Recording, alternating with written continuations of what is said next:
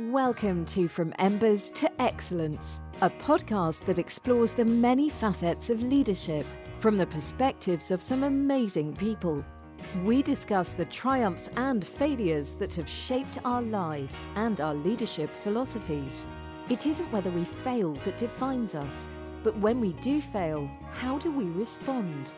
Leaders dust off the ashes and use their failures as fuel to work harder and as lessons to come back wiser and stronger, more resilient, more determined, and more committed to excellence. And now, here is your host, Dave Hollenbach.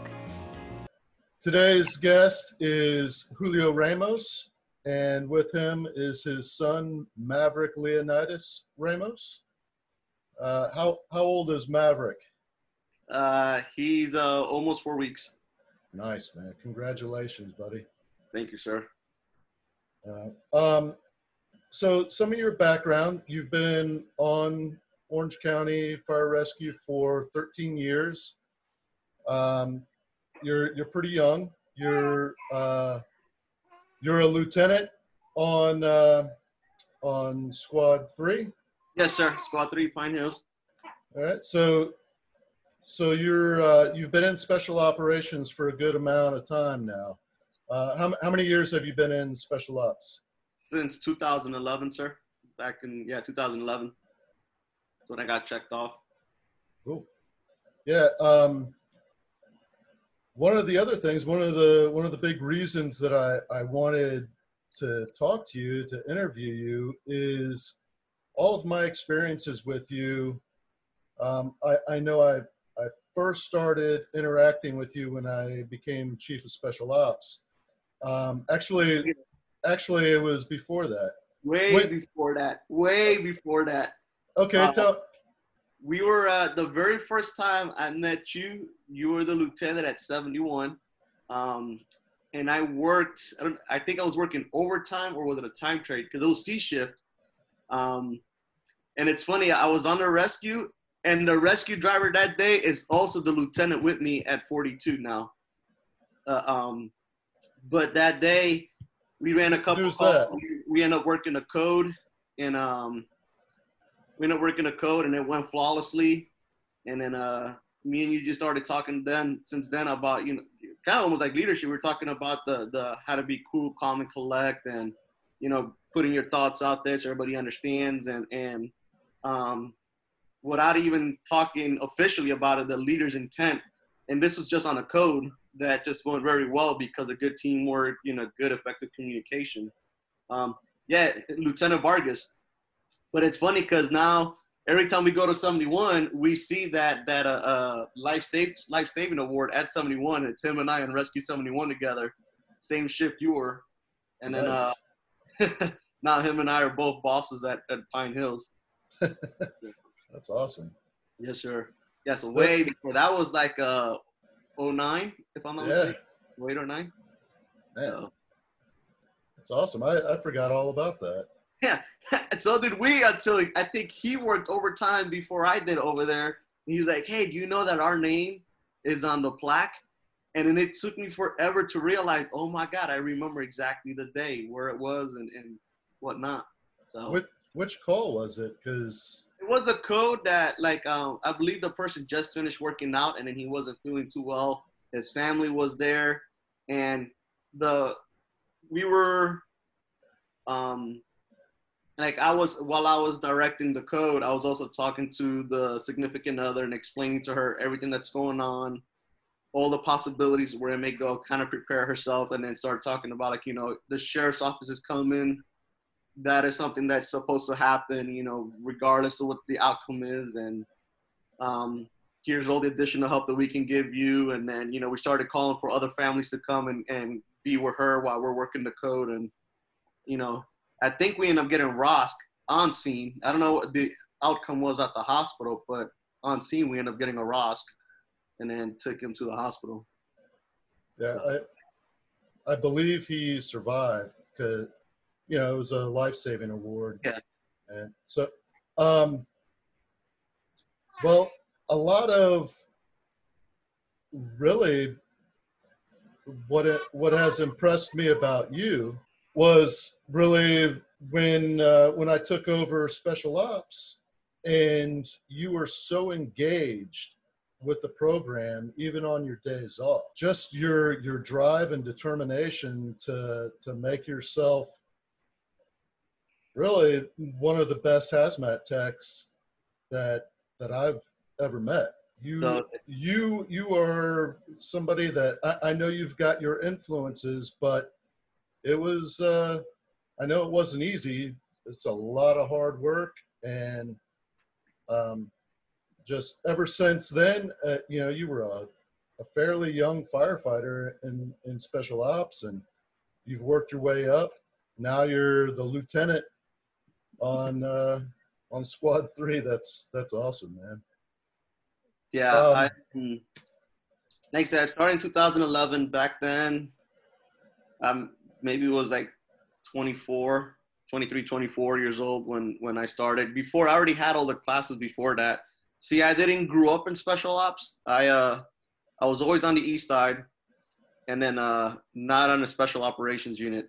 And I took all my classes on my own, and then I went to a special ops station and at 81. And they were impressed that I had all my classes, but like they told me, hey, you're not to look at the unit, you're not to look at the squad for like the first 6 months. Know your first due, know how to be a fireman first, learn the craft before you do.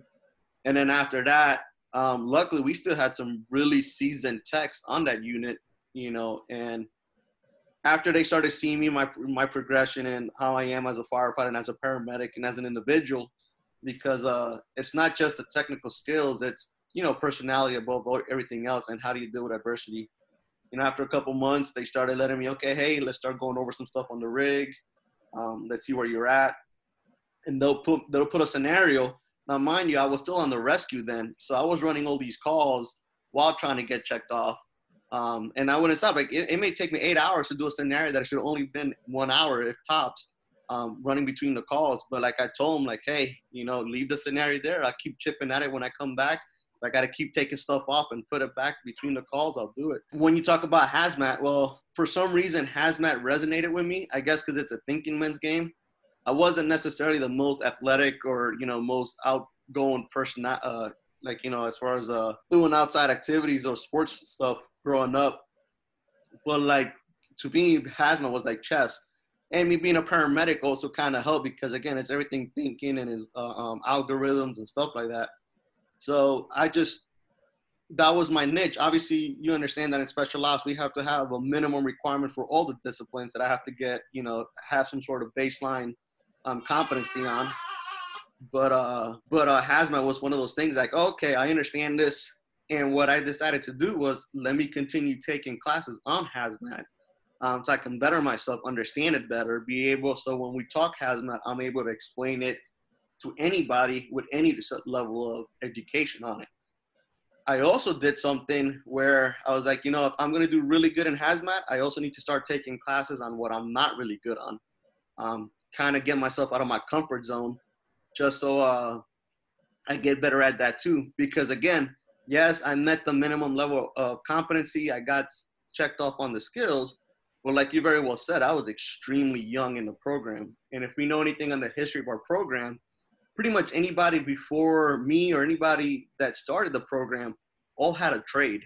They all did something. So, when I hear them talk on the table and how to fix certain issues, and they started talking about tools and pipe sizes and all this, I was lost. And even on extrication, you start talking about certain terminologies. So I started taking more classes outside of the state and within the state and online classes just to get myself comfortable with the technical rescue side of things, with the hands-on things, with hand tools and power tools. Just because unfortunately like that, I didn't grow up in that lifestyle. My dad was a mechanic, my stepdad, which he raised me as a kid, he was a diesel mechanic and a truck driver, but I never paid attention to what he did, when he was off or stuff like that. And that was a disadvantage for me. So me taking those classes, it helped me at least get comfortable in that aspect as well now, to where I can operate comfortably. You get what I'm saying? So that's what I started doing. So tell me about your your interest in the fire service, when you started pursuing this trade, and what drove you into this occupation? I almost want to say I was born with the interest. I still got pictures of me 2 years old playing with a fire engine and eating a cracker on my grandmother's floor in New Jersey. And growing up in New Jersey, one of my best friends, he worked at the fire department at the fire station that was right behind my grammar school. So when he was on tour, I'd get out of school and go walk to the station. He was a tillerman up there, and go see him on the ladder truck. Every time he was on tour, they used to let me sit in the fire truck and play with the sirens and stuff like that. And then, I was such a nerd growing up with that stuff. At 11 years old, I took a first aid course. And then at 12, I bought my first first aid tackle box, like what the EMTs would have. And I still have it with me up to this date. It comes like the old orange Plano boxes that nobody even sells anymore. So then I moved to Jacksonville, Florida. We moved from New Jersey to Florida by that time because we expanded the family. We became from a family of 4 to a family of 5 with my baby sister being born, and living in the projects up there, it was just getting too congested. The crime rate was too high, no parking, so on and so forth.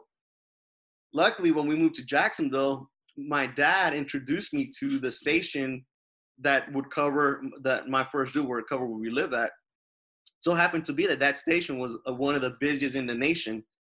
And the lieutenant I met there, he just retired, Lieutenant Petrosky.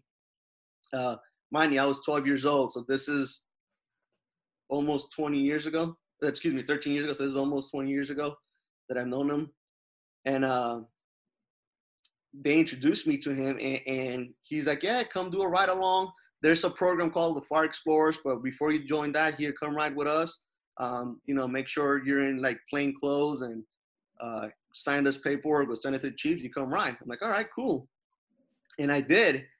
And he was the first person that actually taught me about setting expectations and being brutally honest. Because, like, mind you, again, 13, 14 years old, he's telling me, Julio, nice to meet you. This is Station 31, old Station 31 too, which was right off the highway.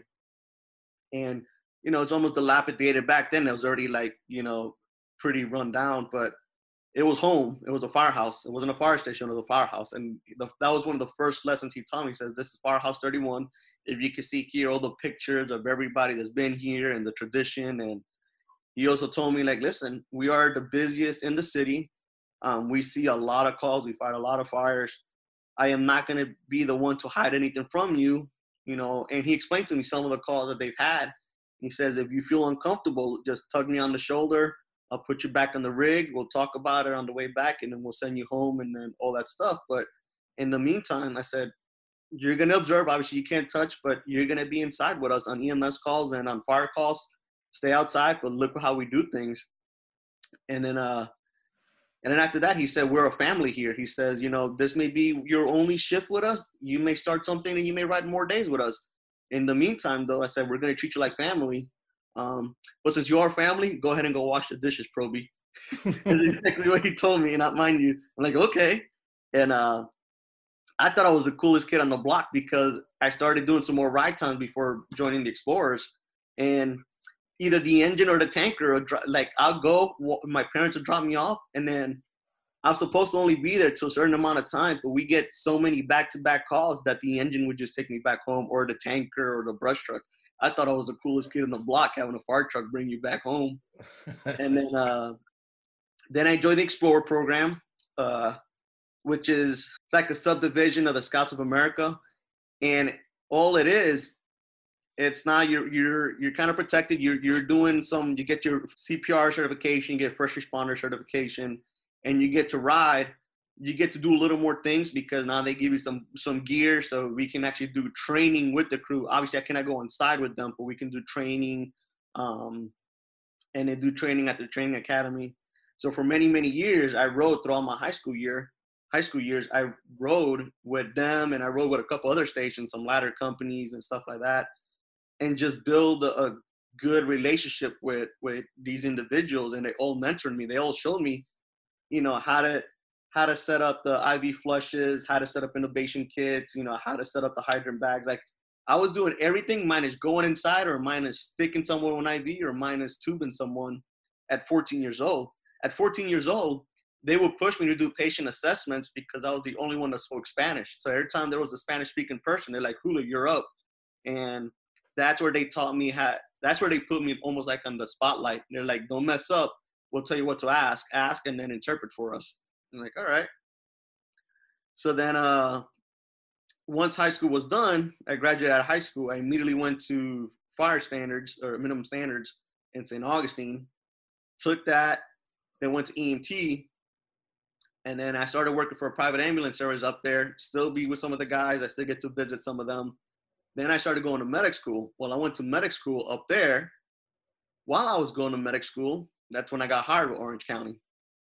Luckily, the school was pretty cool because at that point, my orientation started when we finished midterms. They're like, okay, hey, you stopped at midterm, just come back on the next class. By the time your orientation is done, this other class will be done with midterms. You'll be able to jump with them. So that was a blessing in disguise. At that point, I went, while living in Jacksonville, coming down here, going to medic school up there, I would ride with the units up there, the same units I was an Explorer, and now I'm doing my medic ride time. And like the first words out of the lieutenant on the box, he's like, oh, you're riding with us today? Next patient's yours, don't mess up. He said, we've already taught you since you were 14 how to do assessments and how to set up all your IVs and intubations. All you're doing differently now is that you get to administer all the medications, you get to do the intubations and stuff like that. I'm like, okay, cool. And they pushed me to be outside of my comfort zone. It was just like that. They literally said, next patient's yours, don't mess up. Like my very first call as a medic student. I'm like, great.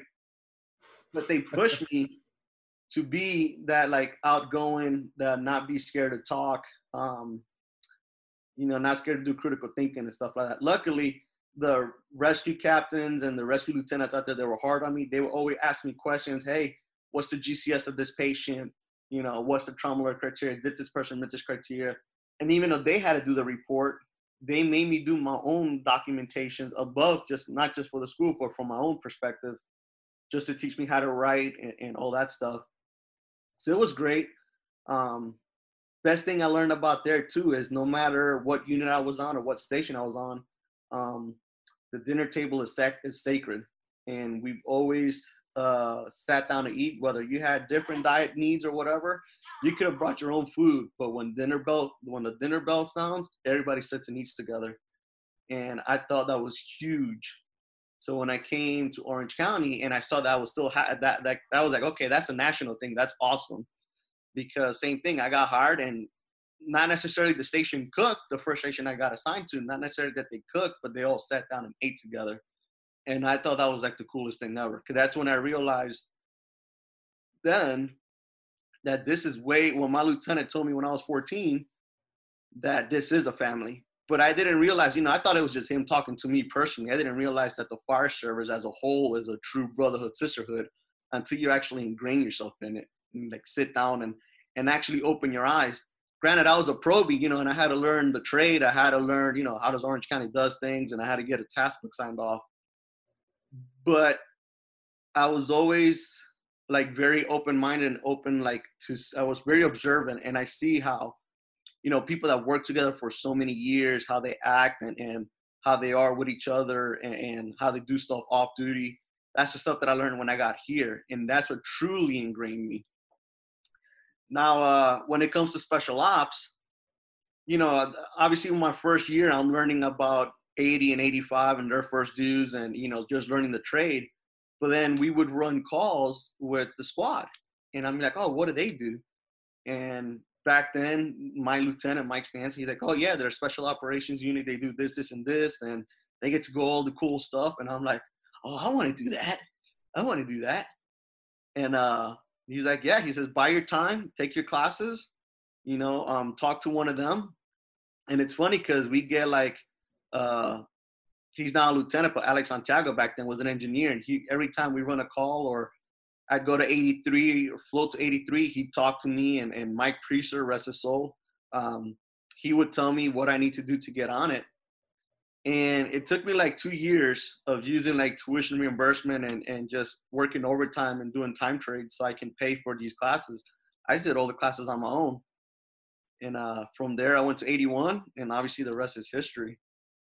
So that's what got me involved. That's what got me, like I said, since I was a little kid, I was playing with fire trucks, and I just never lost that spark of wanting to hit the federal queue and just sit on a rig. Yeah. So up to this date, I still, every time I get to press the siren or knowing that we're going on fire, I still feel like that little kid going on his first call. It's fun, you know. It is fun. I don't see myself leaving or doing anything else anytime soon. Well, actually, you do something else. You have your own business. It's pretty cool. I've only known a few people that have done what you're doing right now, and I'm just wondering. Well, tell me a little bit about your business. Tell me about.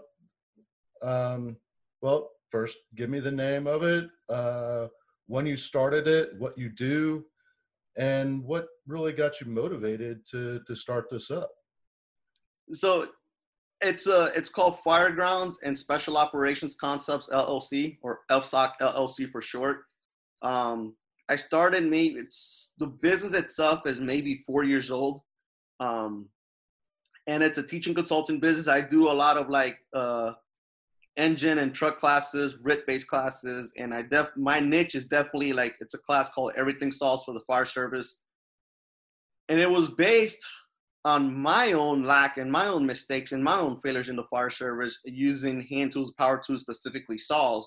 So when I got hired 13 years ago, we only had like maybe 4 hours of saw training, and it was like, oh, here's a saw, here's a log that's on the ground, here's how you do a tension compression cut.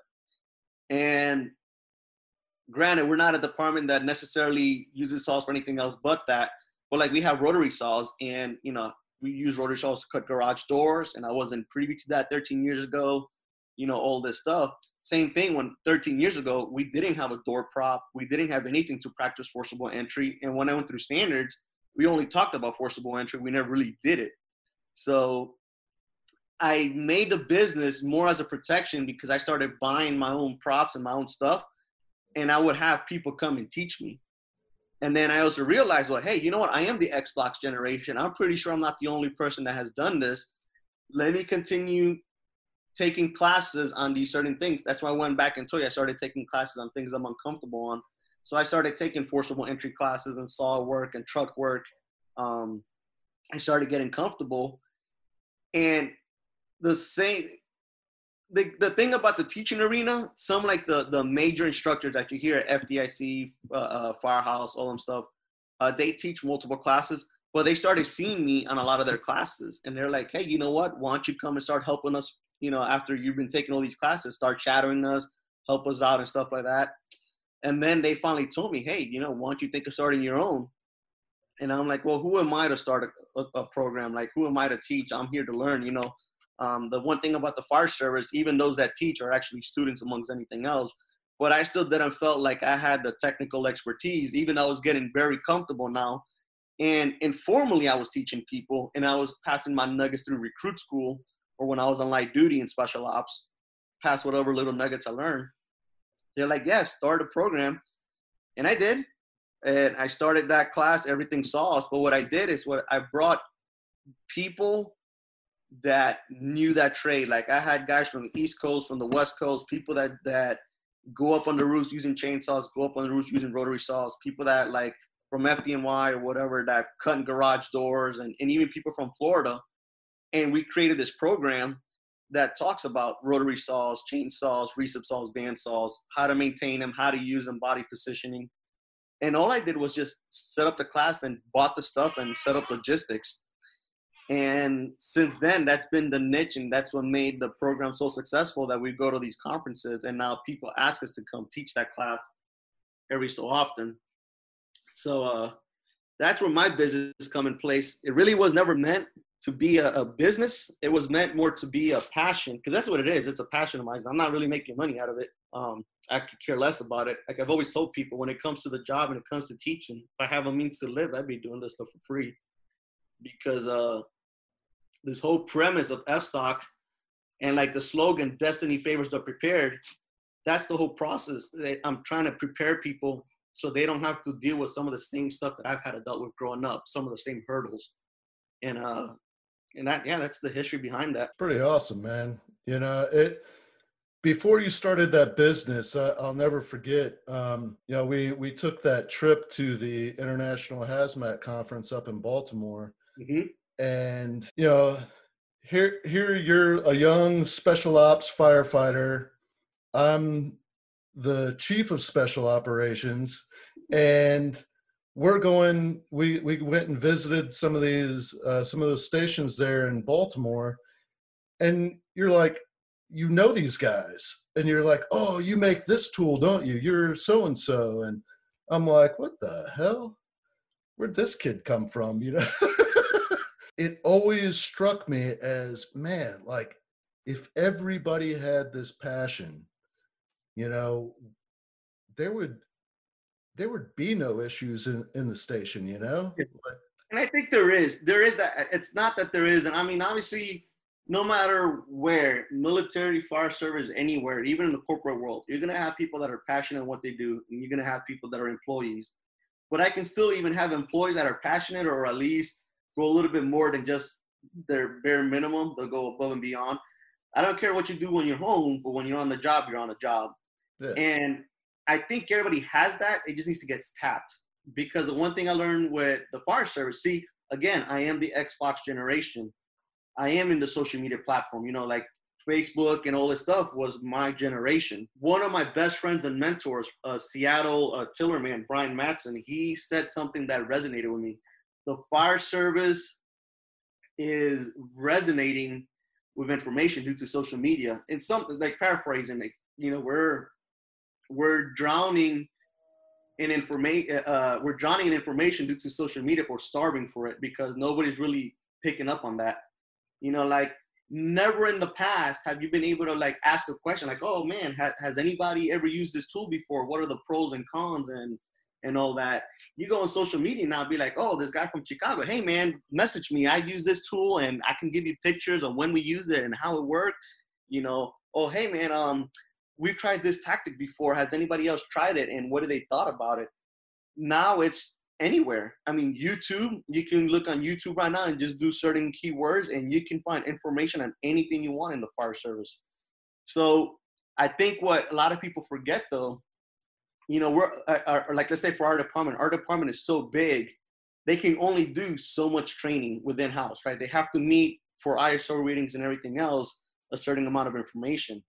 But the one thing that our fire department cannot teach is the camaraderie and stuff like that comes with that. But when you start taking outside classes, especially classes outside the state, and you start seeing some of these guys and then have drinks with them and listen to their stories, you really pick up on that passion. You got guys that are 40 years on the job that retired, like from Buffalo, FDNY, whatever, still teaching and still have the same love for the job.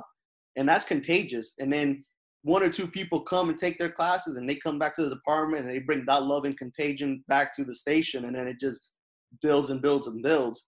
You know, you start small, you know, like you never want to make huge changes like that. But from the department standpoint, you know, one or two people that take classes outside, they get like this rejuvenated effort. And I tell you that taking a hands-on training course is always the best. Like, especially when you pay for the class on your own money, you're almost going to get your money's worth. So that's why I love taking these classes, because you put that sweat equity.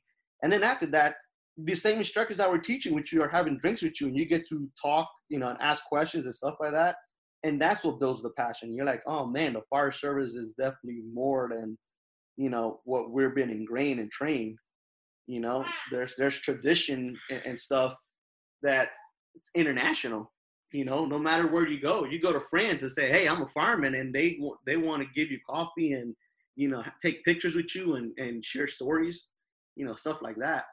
Yeah, man. But yeah, that's when you mentioned that. Yeah, when we went to Baltimore, I had bought a couple of tools from that guy. We've been talking a lot through social media, and talk tactics and all this stuff. And yeah, finally when I went to Baltimore, I'm like, hey, I got to go see this guy. And sure enough, we met up and whatnot.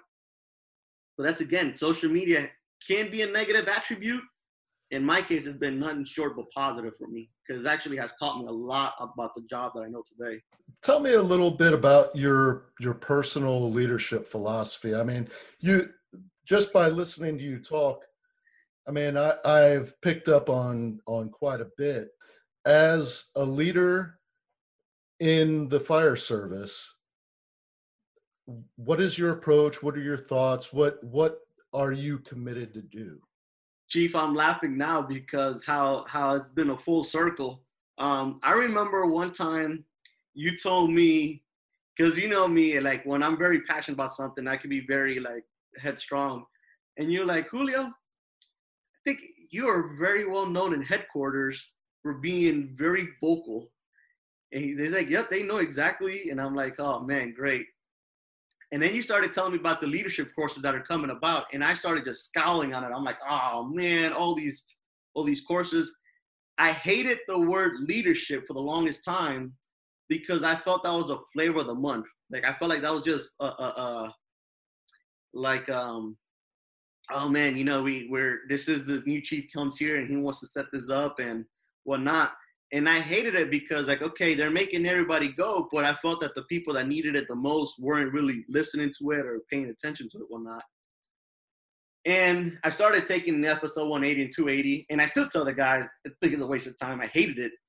But I was also kind of closed-minded on that because I didn't learn leadership that way. I learned leadership through observing great lieutenants and even bad lieutenants.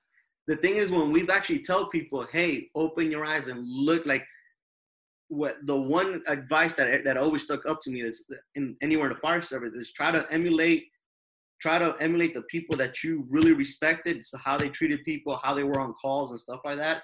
And then also look at the people that you've had negative experiences with, learn from that and try not to copy that or try to be that. And that was my first lesson in leadership. That's why I didn't really care for all these FSO 180, 280, but they had their benefits to it, obviously. And I didn't realize it till I became an officer. But I also did, like, one thing that before I became an officer, you've had this leadership attributes. Like one thing I said, like before I ever promote, if I'm going to promote, is because I'm 100% committed to this. Like I'm not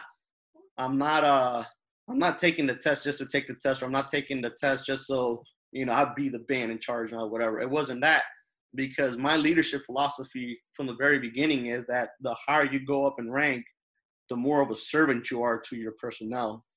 And I learned that every day on my rig. So yes, I'm a newer lieutenant. I've been a year on a job as a lieutenant, but from day one, I told my crew that they can expect from me being their servant. Like I go home and sometimes lose sleep over my guys, their safety, their well-being. What can we do to grow as a team? What can we do to, when there's personnel issues, how can I handle that? Not that there is any or stuff like that, but when I work overtime, and it's not my regular assigned crew, that day they are my crew, so I'm 100% committed to that crew. So that's my philosophy, is no matter where I'm at, that crew's above me. Like their safety, their paramount, their well-being's above my own. And I think a lot of people lose sight of that. My leadership qualities is leadership through training, hands-on. Like I said, bringing out the hands-on and showing the hows, the whys, the whens, the wheres, the when not tos, and doing it along with them. We're not just, you don't just tell somebody how to do it, you show them. And not just show them in the gear that they're going to be on.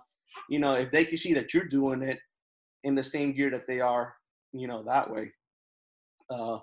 That's what I learned. Like that. And then I started reading. I think everybody in the fire service has to realize that they have to read.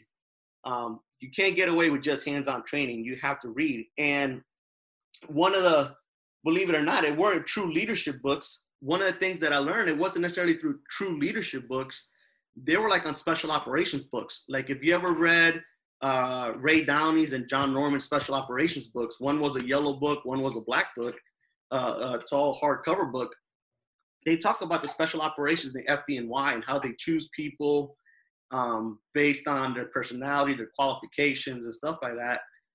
But they talked about the officer, how, you know, he does the size up, but it can be very democratic until it needs to be very authoritarian type. And when I meant like that, is like, for instance, my guys know from the very beginning. I said when I first became a lieutenant, ultimately I have the final say so on whatever needs to happen. But you have an idea, and the idea sounds great. You want to do something. 99% of the time, I'm going to say, yeah, let's do it. Let's go for it. Because I don't always have to come up with the idea, right? And as long as you tell me, and let's say the idea doesn't go as planned, but because you told me, now I know how to, like, not necessarily backtrack, but like how to take ownership of it and you know, how to smooth the errors per se.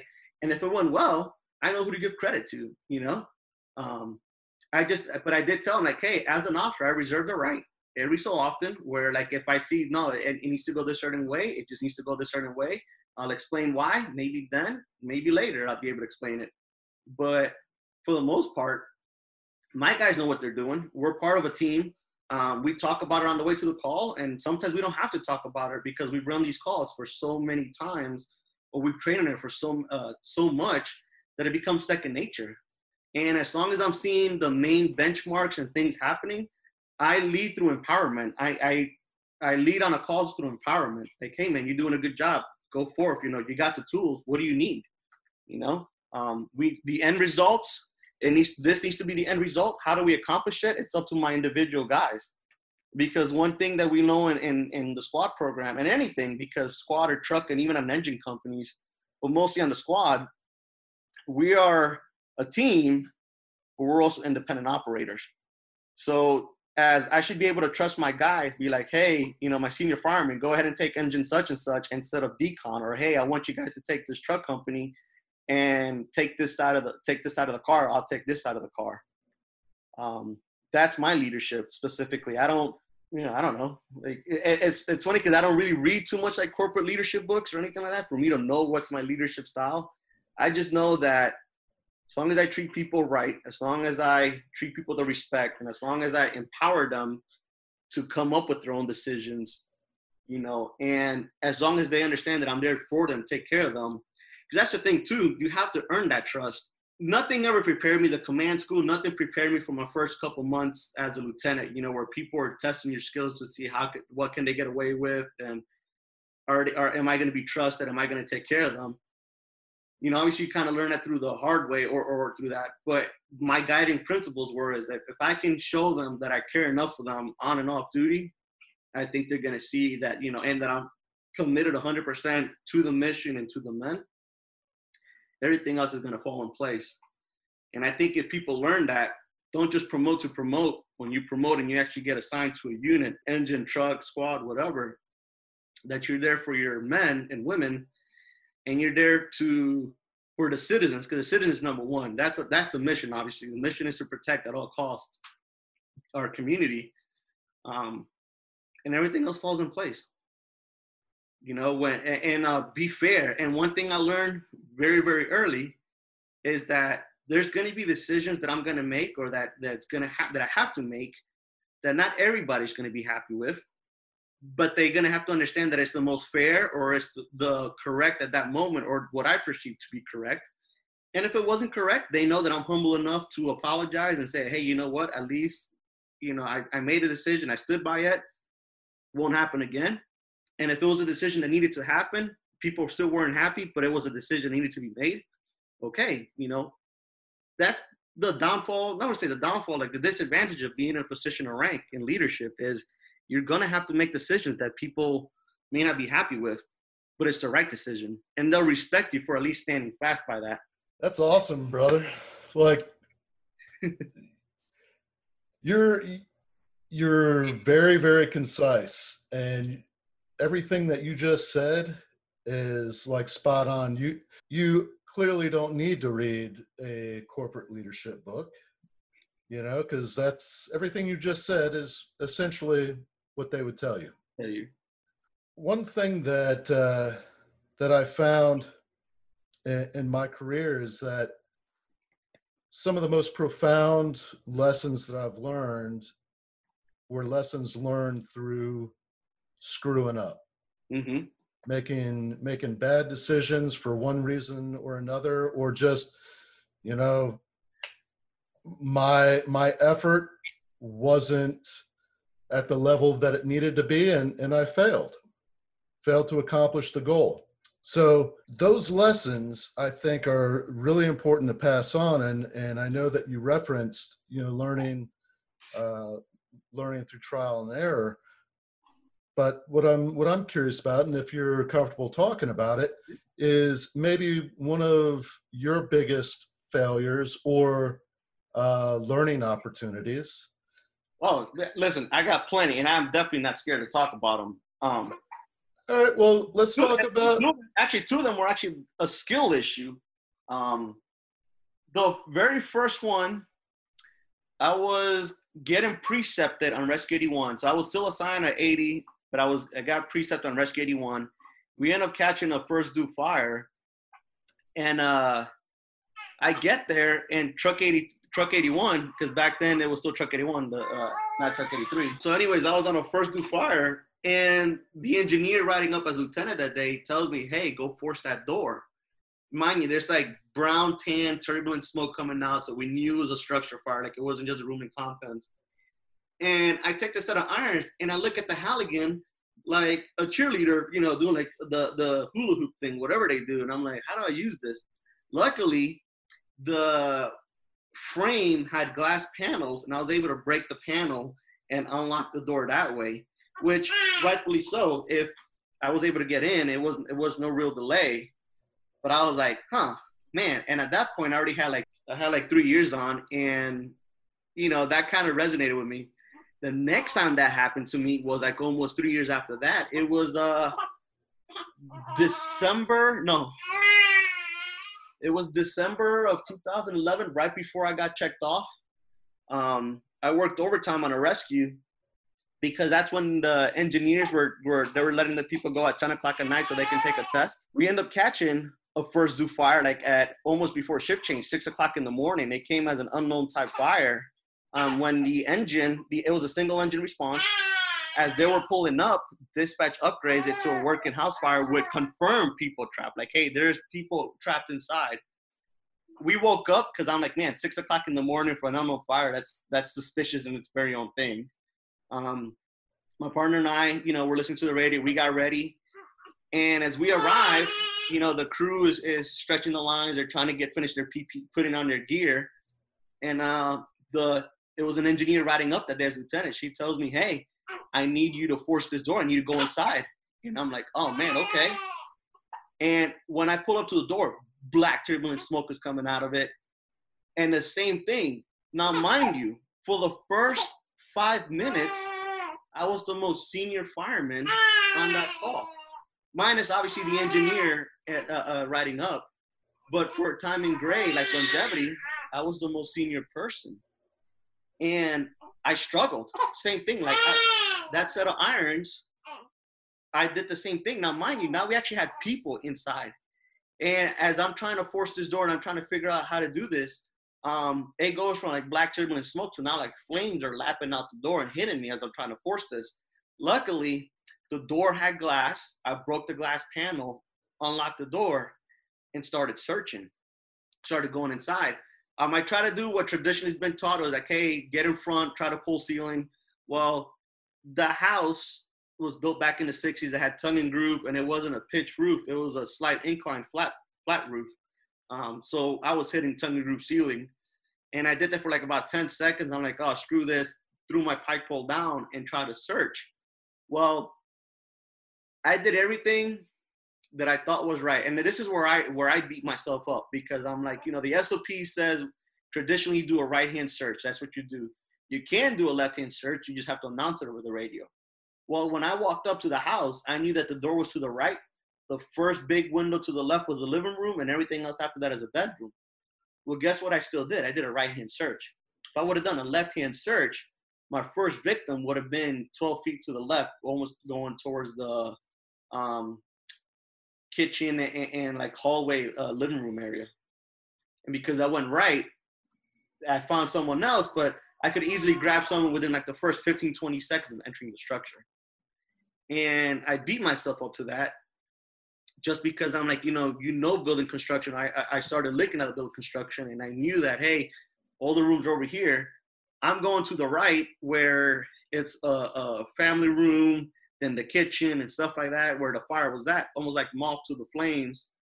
And now, mind you, I also did that because the engine crew was attacking the fire. It was my partner on the rescue, the probie off the engine, and myself entering in. So I also was kind of there trying to look at them saying, hey, how's your air? Are you guys okay? At one point, we did get cut off by fire. So I'm like, hey, guys, back up. Look at the fire behind us. Put it out. Luckily, when I found the first victim, another engine arrived, 63 arrived, and they helped me bring her out. And then I went back inside. By now, the fire's knocked down. That's when I found the lady 12 feet to the left, right near the door.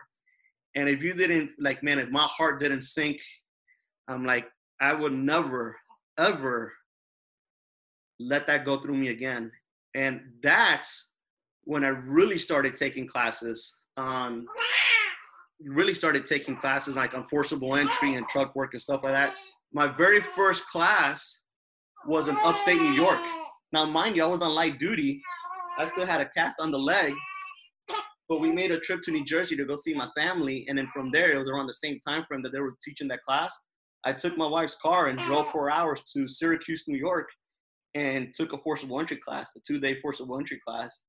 And the guys actually let me stay at the firehouse. Like in their firehouse, they gave me a place to sleep at, so I didn't have to rent a hotel. And they made accommodations for me, but I was able to do everything, even with a cast on. And then I went back to the family, stayed a couple more days, and then came back down. And that's when I was at training. And then I asked, like, hey, why don't we have forcible entry training? Why don't we have a door prop and stuff like that? A couple years later, now we have 4 or 5 around the county. So that's how it all started. Yeah, man. Those were my mistakes, like major ones that I've always felt, and I've had one where when it came to salt work, I had one, this is actually when I was on the squad as a fireman. The hurricane hit. It was either one of the hurricanes or tropical storms. This is like maybe 4 or 5 years ago. We get this tree down on Chickasaw Trail. Now, mind you, I haven't even thought about saw work or anything like that in years, especially like tree cutting stuff. And then we get this big tree, and I realized, like, man, my skills are in there. And luckily, I was humble enough to tell my lieutenant, like, hey, LT, listen, man, like, I'm not comfortable cutting. Like, we haven't trained on this. Like you said, it's one of those things I don't know what I don't know until I get exposed to it. And these are just one of those things that I don't know or feel comfortable with. I can cut the stuff that I know I can cut, but like anything else, I can do the rigging for y'all, and maybe this could be a little on-the-job training. And my LT was very appreciative of that. He was like, yeah, I appreciate you telling me this. He said, obviously, him and Lieutenant DPV and obviously Dawes Bozeman, all those guys are like, we've been here back in 04, 05 when we got hit with all these hurricanes and got like really good salt training. He says, we're going to teach you. He says, we're obviously going to do the more precarious stuff, and then until you start feeling more comfortable. Because we ended up cutting 2 trees that day that took us every bit almost of the first half of the shift. One of the trees was actually blocking the only entrance and exit of this neighborhood. That wasn't a mistake or a failure, more than so my lack of knowledge. One thing I learned then is humility. Like, you have to be humble enough to tell people, like, hey, I need help, or I don't know this. Just because you're on a specialized unit doesn't mean that you're going to have the answer to the technical skill on every single aspect. You just have to be able to know how to find that research, how to find that, like anything else, even on a hazmat call.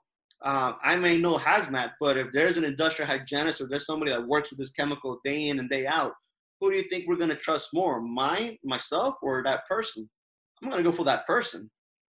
That's part of our attribute. You have to be humble enough to know when it's not your turn to shine, and when it's your turn to learn. So those are the ones that always resonate with me the most. I probably got a lot more, and if you ask people around, I'm pretty sure they'll tell you other stories. These are the ones that always stick with me, because these were the founding reasons for me to take classes and the more reasons for me to start the business. and actually not just start a business, but be more involved in the department's training, recruits, special operations, multi-company.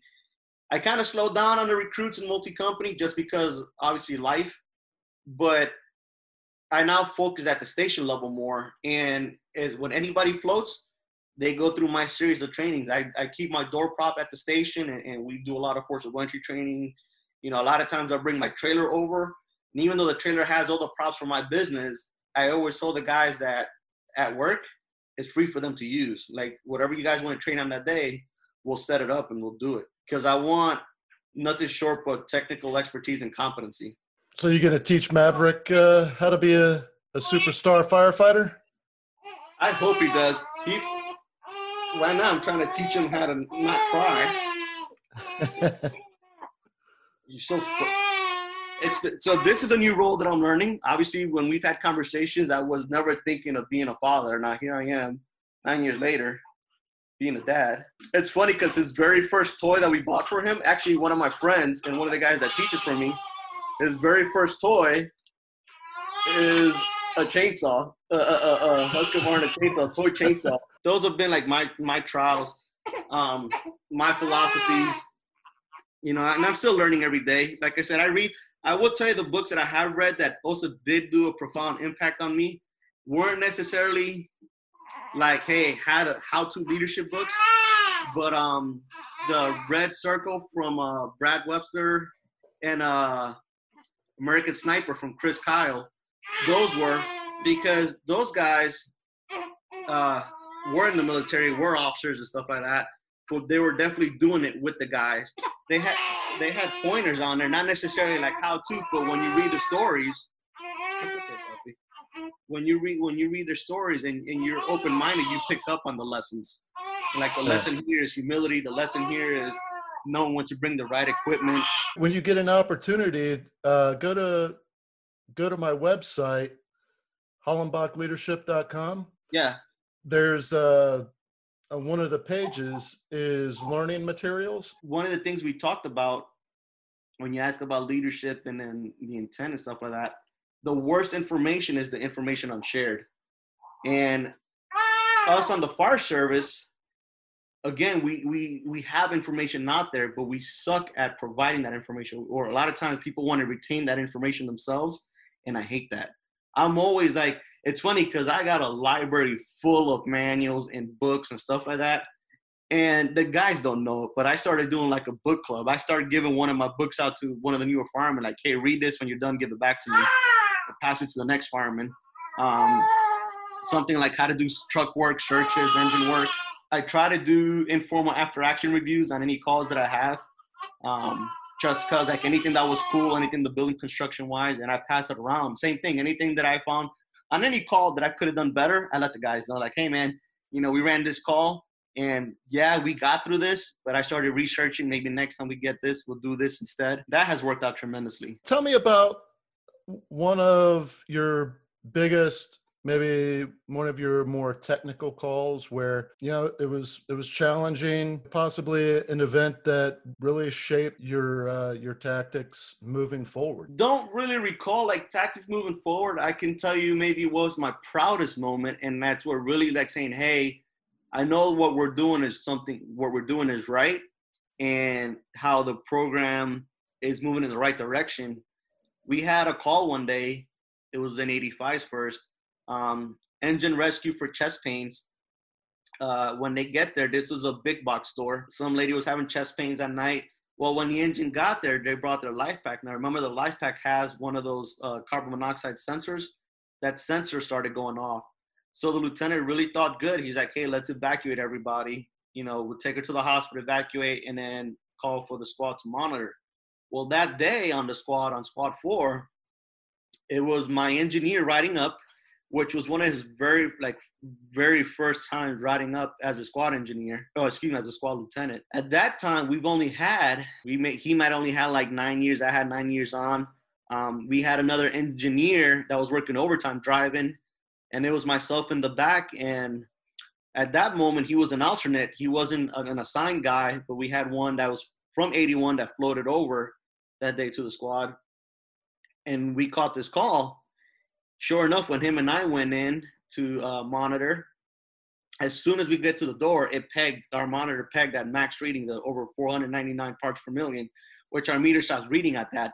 We're like, okay, we got something serious on this big box store. And I told my engineers, like, hey, we better like make sure all our T's and I's are dotted and crossed, because this is gonna make the news and everything like that. So we make sure we document everything.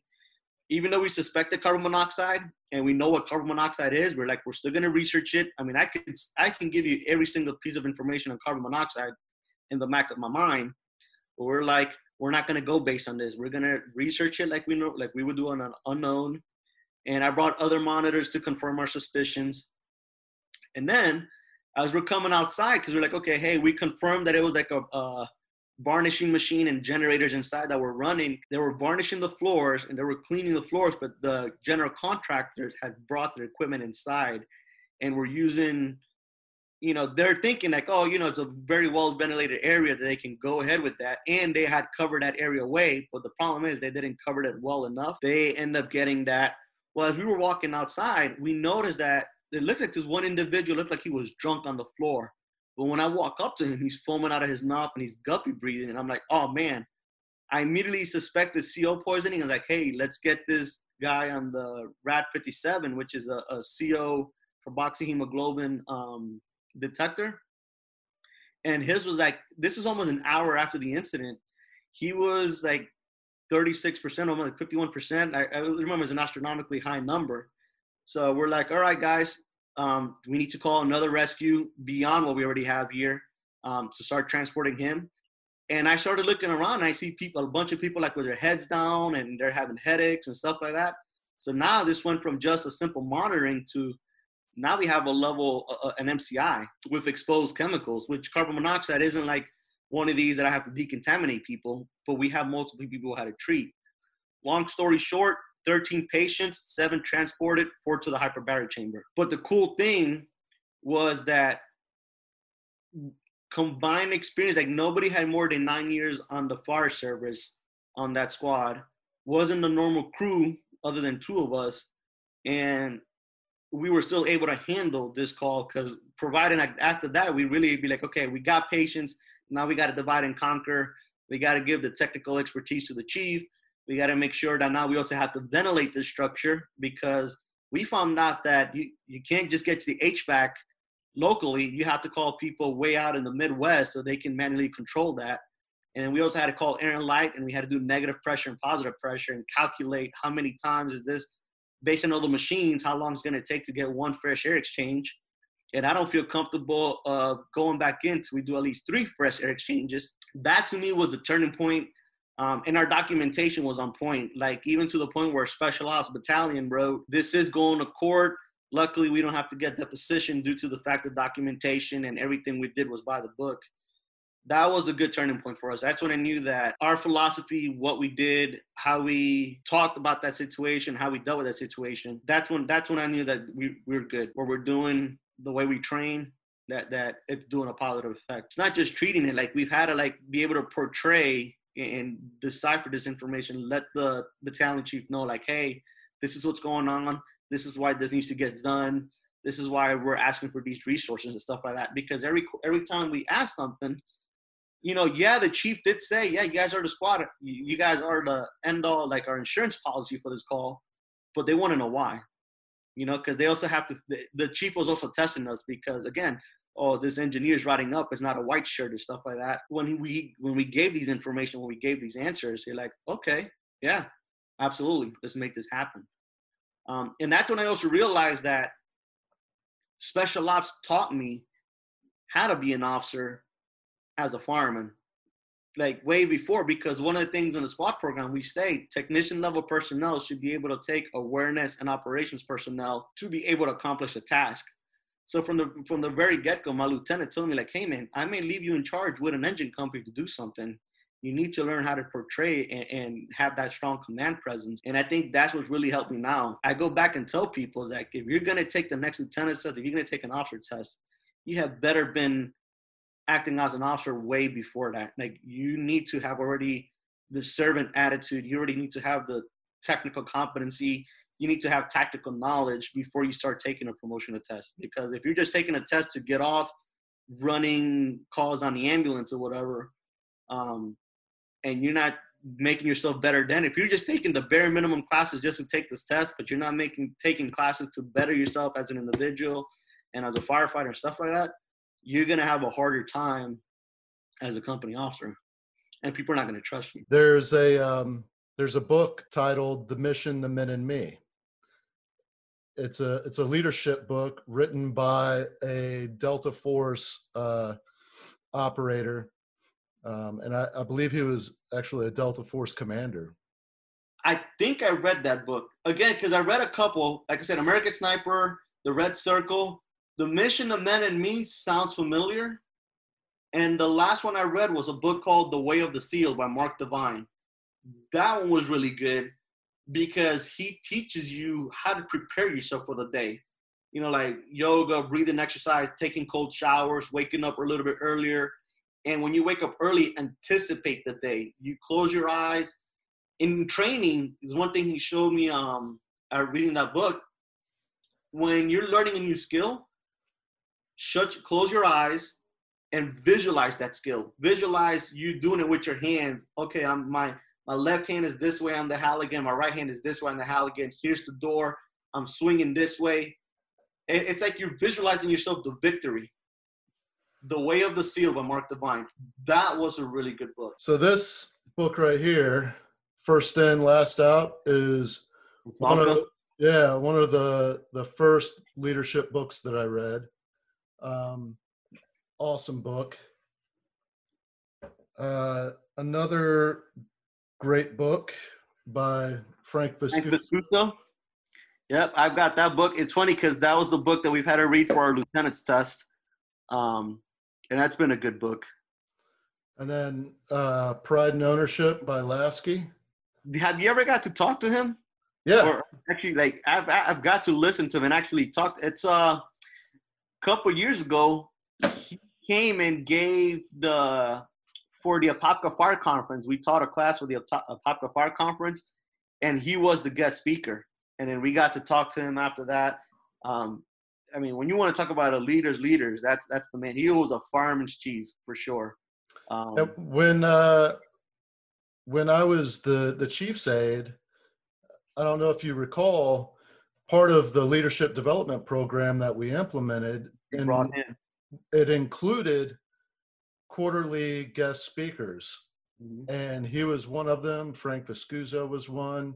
Yep.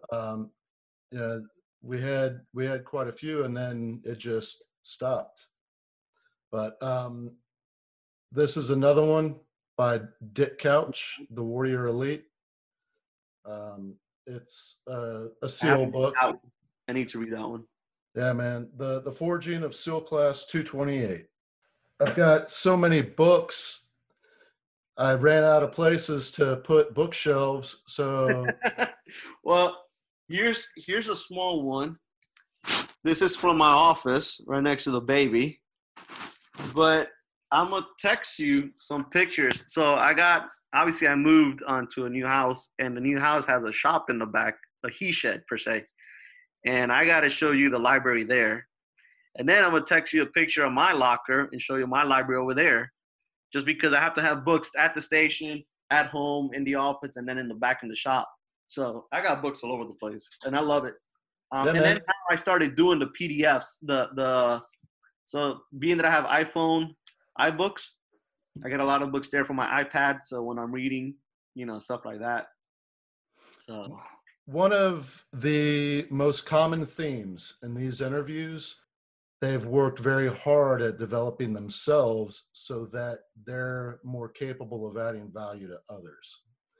So when you're adding value to others, you're doing that because you have an awareness of your role as a leader is to ensure the success of your team. And empowerment. The way that you improve yourself, one of those actions is reading. Yep. There's the hands-on training. That's very, very important, and being involved with the hands-on training of your people. but also that personal development. There is so much information out there that we can gain so much knowledge just through reading the experiences of other people, other leaders. I started studying Stoic philosophy. Mhm. I found that just about I can't think of a single leadership book that I've read that doesn't contain, it may not give credit to Stoicism, but it is Pain. rooted in Stoic philosophy. So I started studying this. I read, on occasion, I'll read Meditations by Marcus Aurelius. There's letters from Seneca, who's a Stoic philosopher.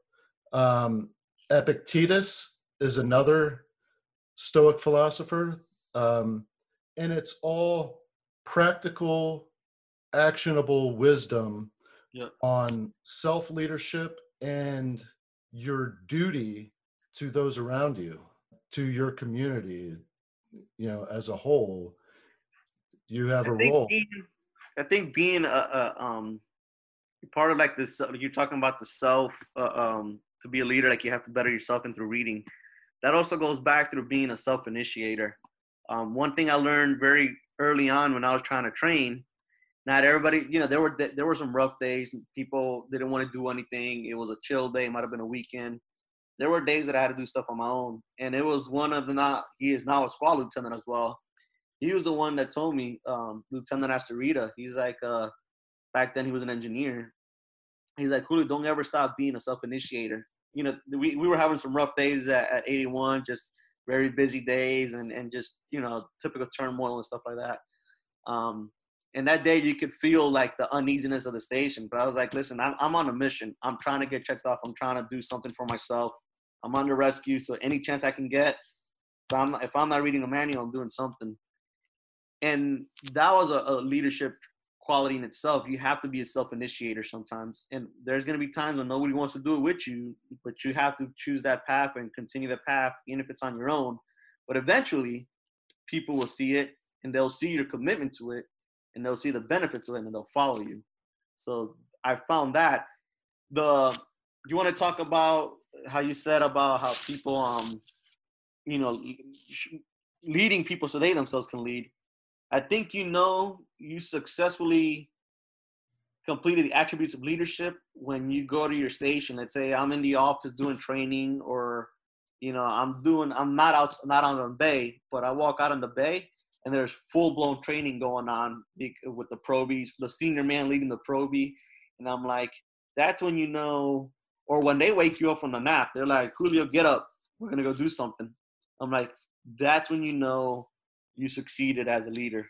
When it's not you always trying to, hey, what are we doing today? Or we're going to do this today. They're waking you up, or they're already out there doing stuff. And I'm like, that's right there. Yeah, man.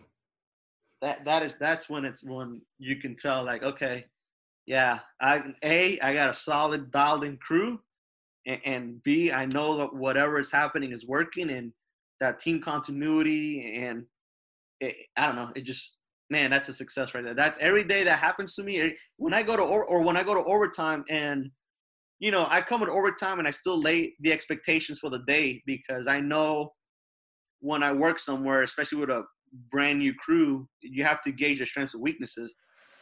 But either my reputation precedes me, whatever, and people are like, hey, LT, we know you're big on training. Can we train on something today? That's a good day. That's when I know, like, okay, it's going to be a really good day, because people want to get dialed in. People want to accept the mission. They want to accept that oath of life safety and incident stabilization. To me, that's a win. Yeah, man. Yeah.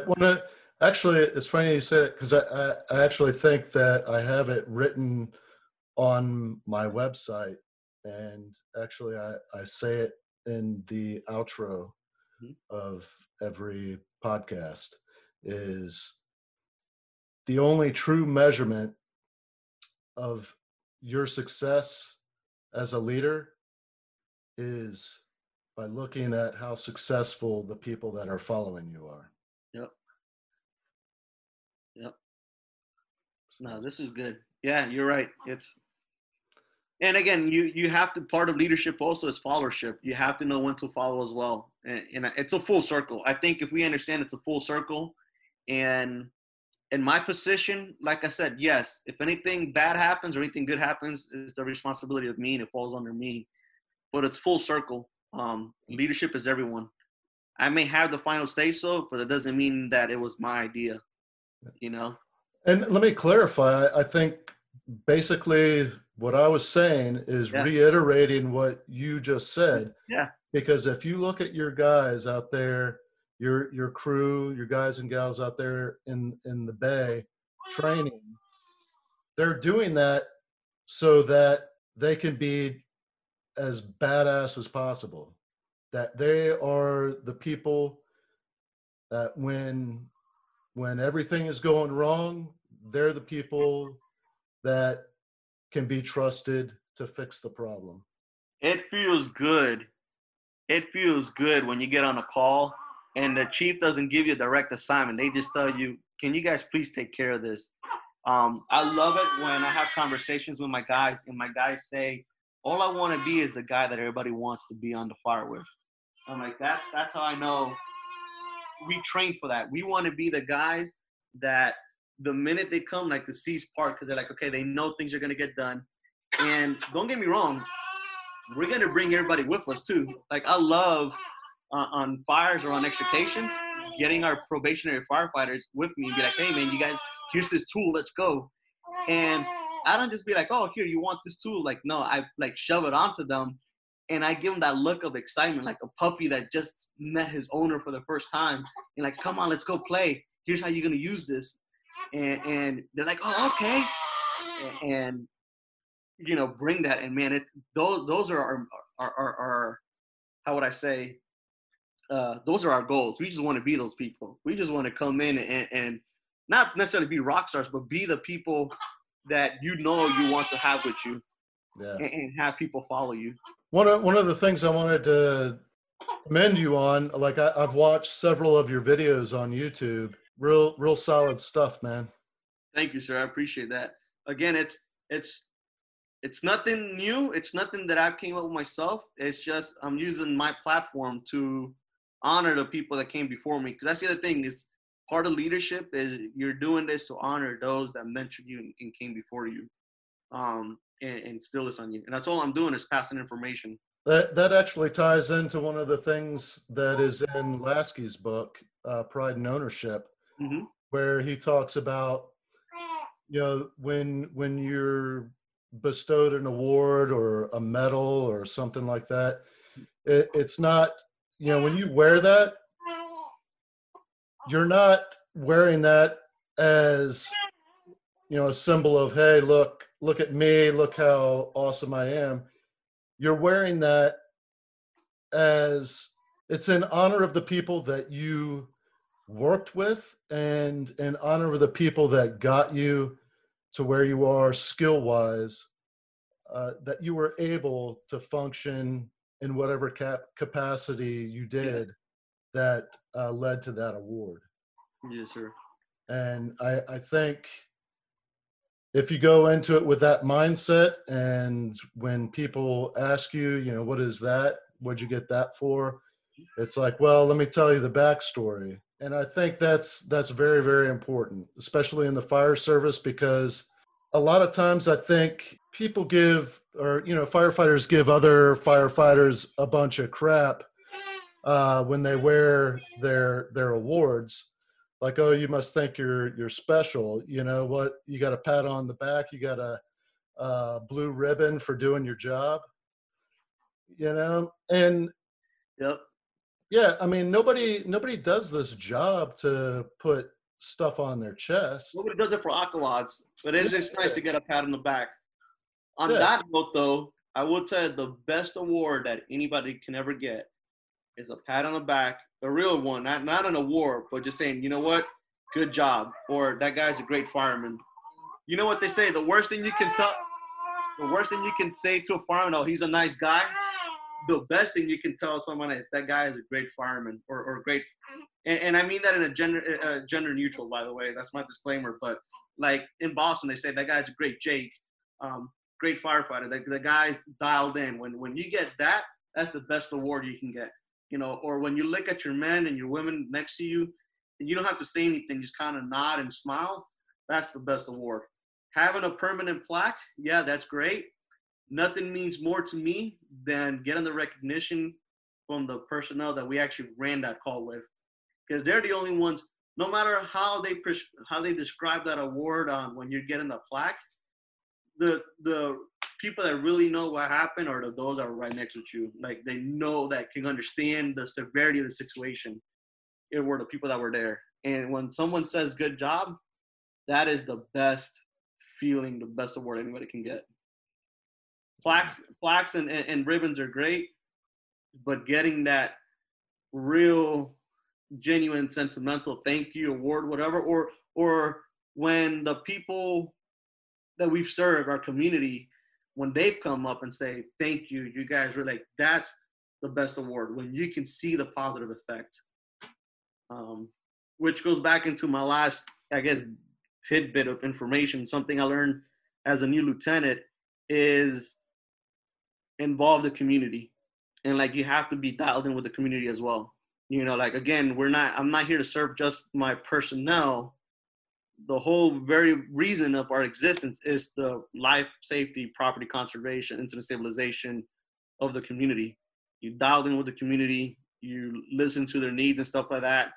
No matter whether you work in Pine Hills or Windermere, you treat the people with the same respect. Like I said, I'm not gonna take, like I said, I don't take crap from anybody. I give the respect that I give people the respect, and then I go from there, if that makes sense. Like, I'm not, I don't care if you're rich, you're not gonna talk to me a certain way. At the end of the day, I'm here to provide a service for you. And if you're having a bad day, that's one thing, but I'm not going to get talked down to. It's funny that I get more love, if you will, from Pine Hills than I've ever done anywhere else, like, legitimately. So from the community. So being a leader is being with the community, doing stuff with them, involve them. I've had calls where one particularly was a recent one at the station. A major car wreck in front of the station. Squad was the only one on at the station at the time. 5 patients, 4 trauma alerts. 2 of them were ejected. One vehicle was like crashed into the fence into Lake Leon, about to go into the pond. The other one, I had a heavy entrapment with the car on fire. He's a trauma alert. And we're like, and as I'm coming out of the station, like, this just huge crowd. When you're talking about over 100 people within seconds, it was over 100 people within seconds, because Silver Star and Pine Hill, Silver Star Golf Club, it's a very busy intersection. So, I mean, as I'm coming out, because I walked, I told the guys, hey, get dressed. I think we have an entrapment. I'm going to go walk it to kind of get my mindset going. The community, just like the Silver Star, like, people at Silver Star just congregating me, like, hey, we got something bad going on. And I just use people. I'm like, hey, we're not going to get help for a few minutes. I need you guys to, like, put your phones away and come help me. And they're like, well, what can we do to help? And I said, I need you guys to close Silver Star down. I need you guys, hey, are you guys with these patients? Yeah, okay, here's some rags, some t-shirts, whatever, hold pressure on their head. I'm going to get you guys the help. Hey, when my rig gets here, I want you to help pull that hose line for my guys. So anything I can do. And people did that. And that really helped that call. And the more I engaged the people put their phones away. They weren't ready to work. I mean, like, that was a good day. So involve the community, be a self-initiator, be a servant, know when to give credit when credit is due, and leadership through training, leadership through hands-on training. You're going to build more camaraderie and more bonding through sweat equity more than anything else. Yes, if that's anything that I have to say, it's that. You're going to build more bonding, you're going to build more trust through the sweat equity, through the training, and running the actual calls, and they see how you perform. And how they see how you perform afterwards. Do you give credit when credit is due? Do you own up to your mistakes? Do you own up to others' mistakes and don't chastise them or put the blame on someone else in front of everybody else. If one of you guys messes up, yeah, you as a lieutenant, as an officer, have the rights to, discuss it with them after the fact, but it's after the fact, never in front of anybody else. The mistake was your fault as the officer, and then you go back and ream the guy on you when we get back to the station. And then if it was a good thing and it was their idea, you praise them in front of everybody, for sure, too. Like, if something, hey, it was their idea, nah, man, this was my fireman's idea. He did all this. Like, I couldn't have done this. This is all his. Give credit where credit is due. Man, I can't thank you enough for letting me interview you. This has been awesome, man.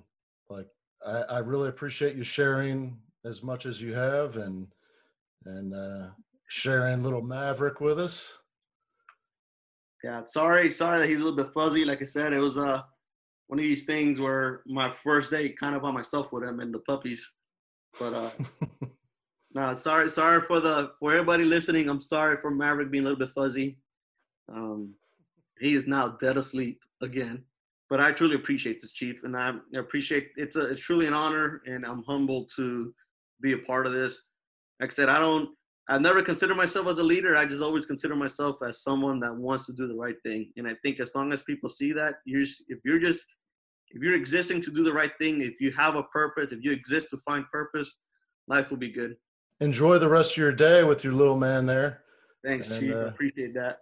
Tell the wife I said hi, and I will. And pretty soon we'll go have coffee since we live so near each other. All right, brother. Sounds good, man. Well, thanks a lot, Chief. Thank you for listening to this episode of From Embers to Excellence.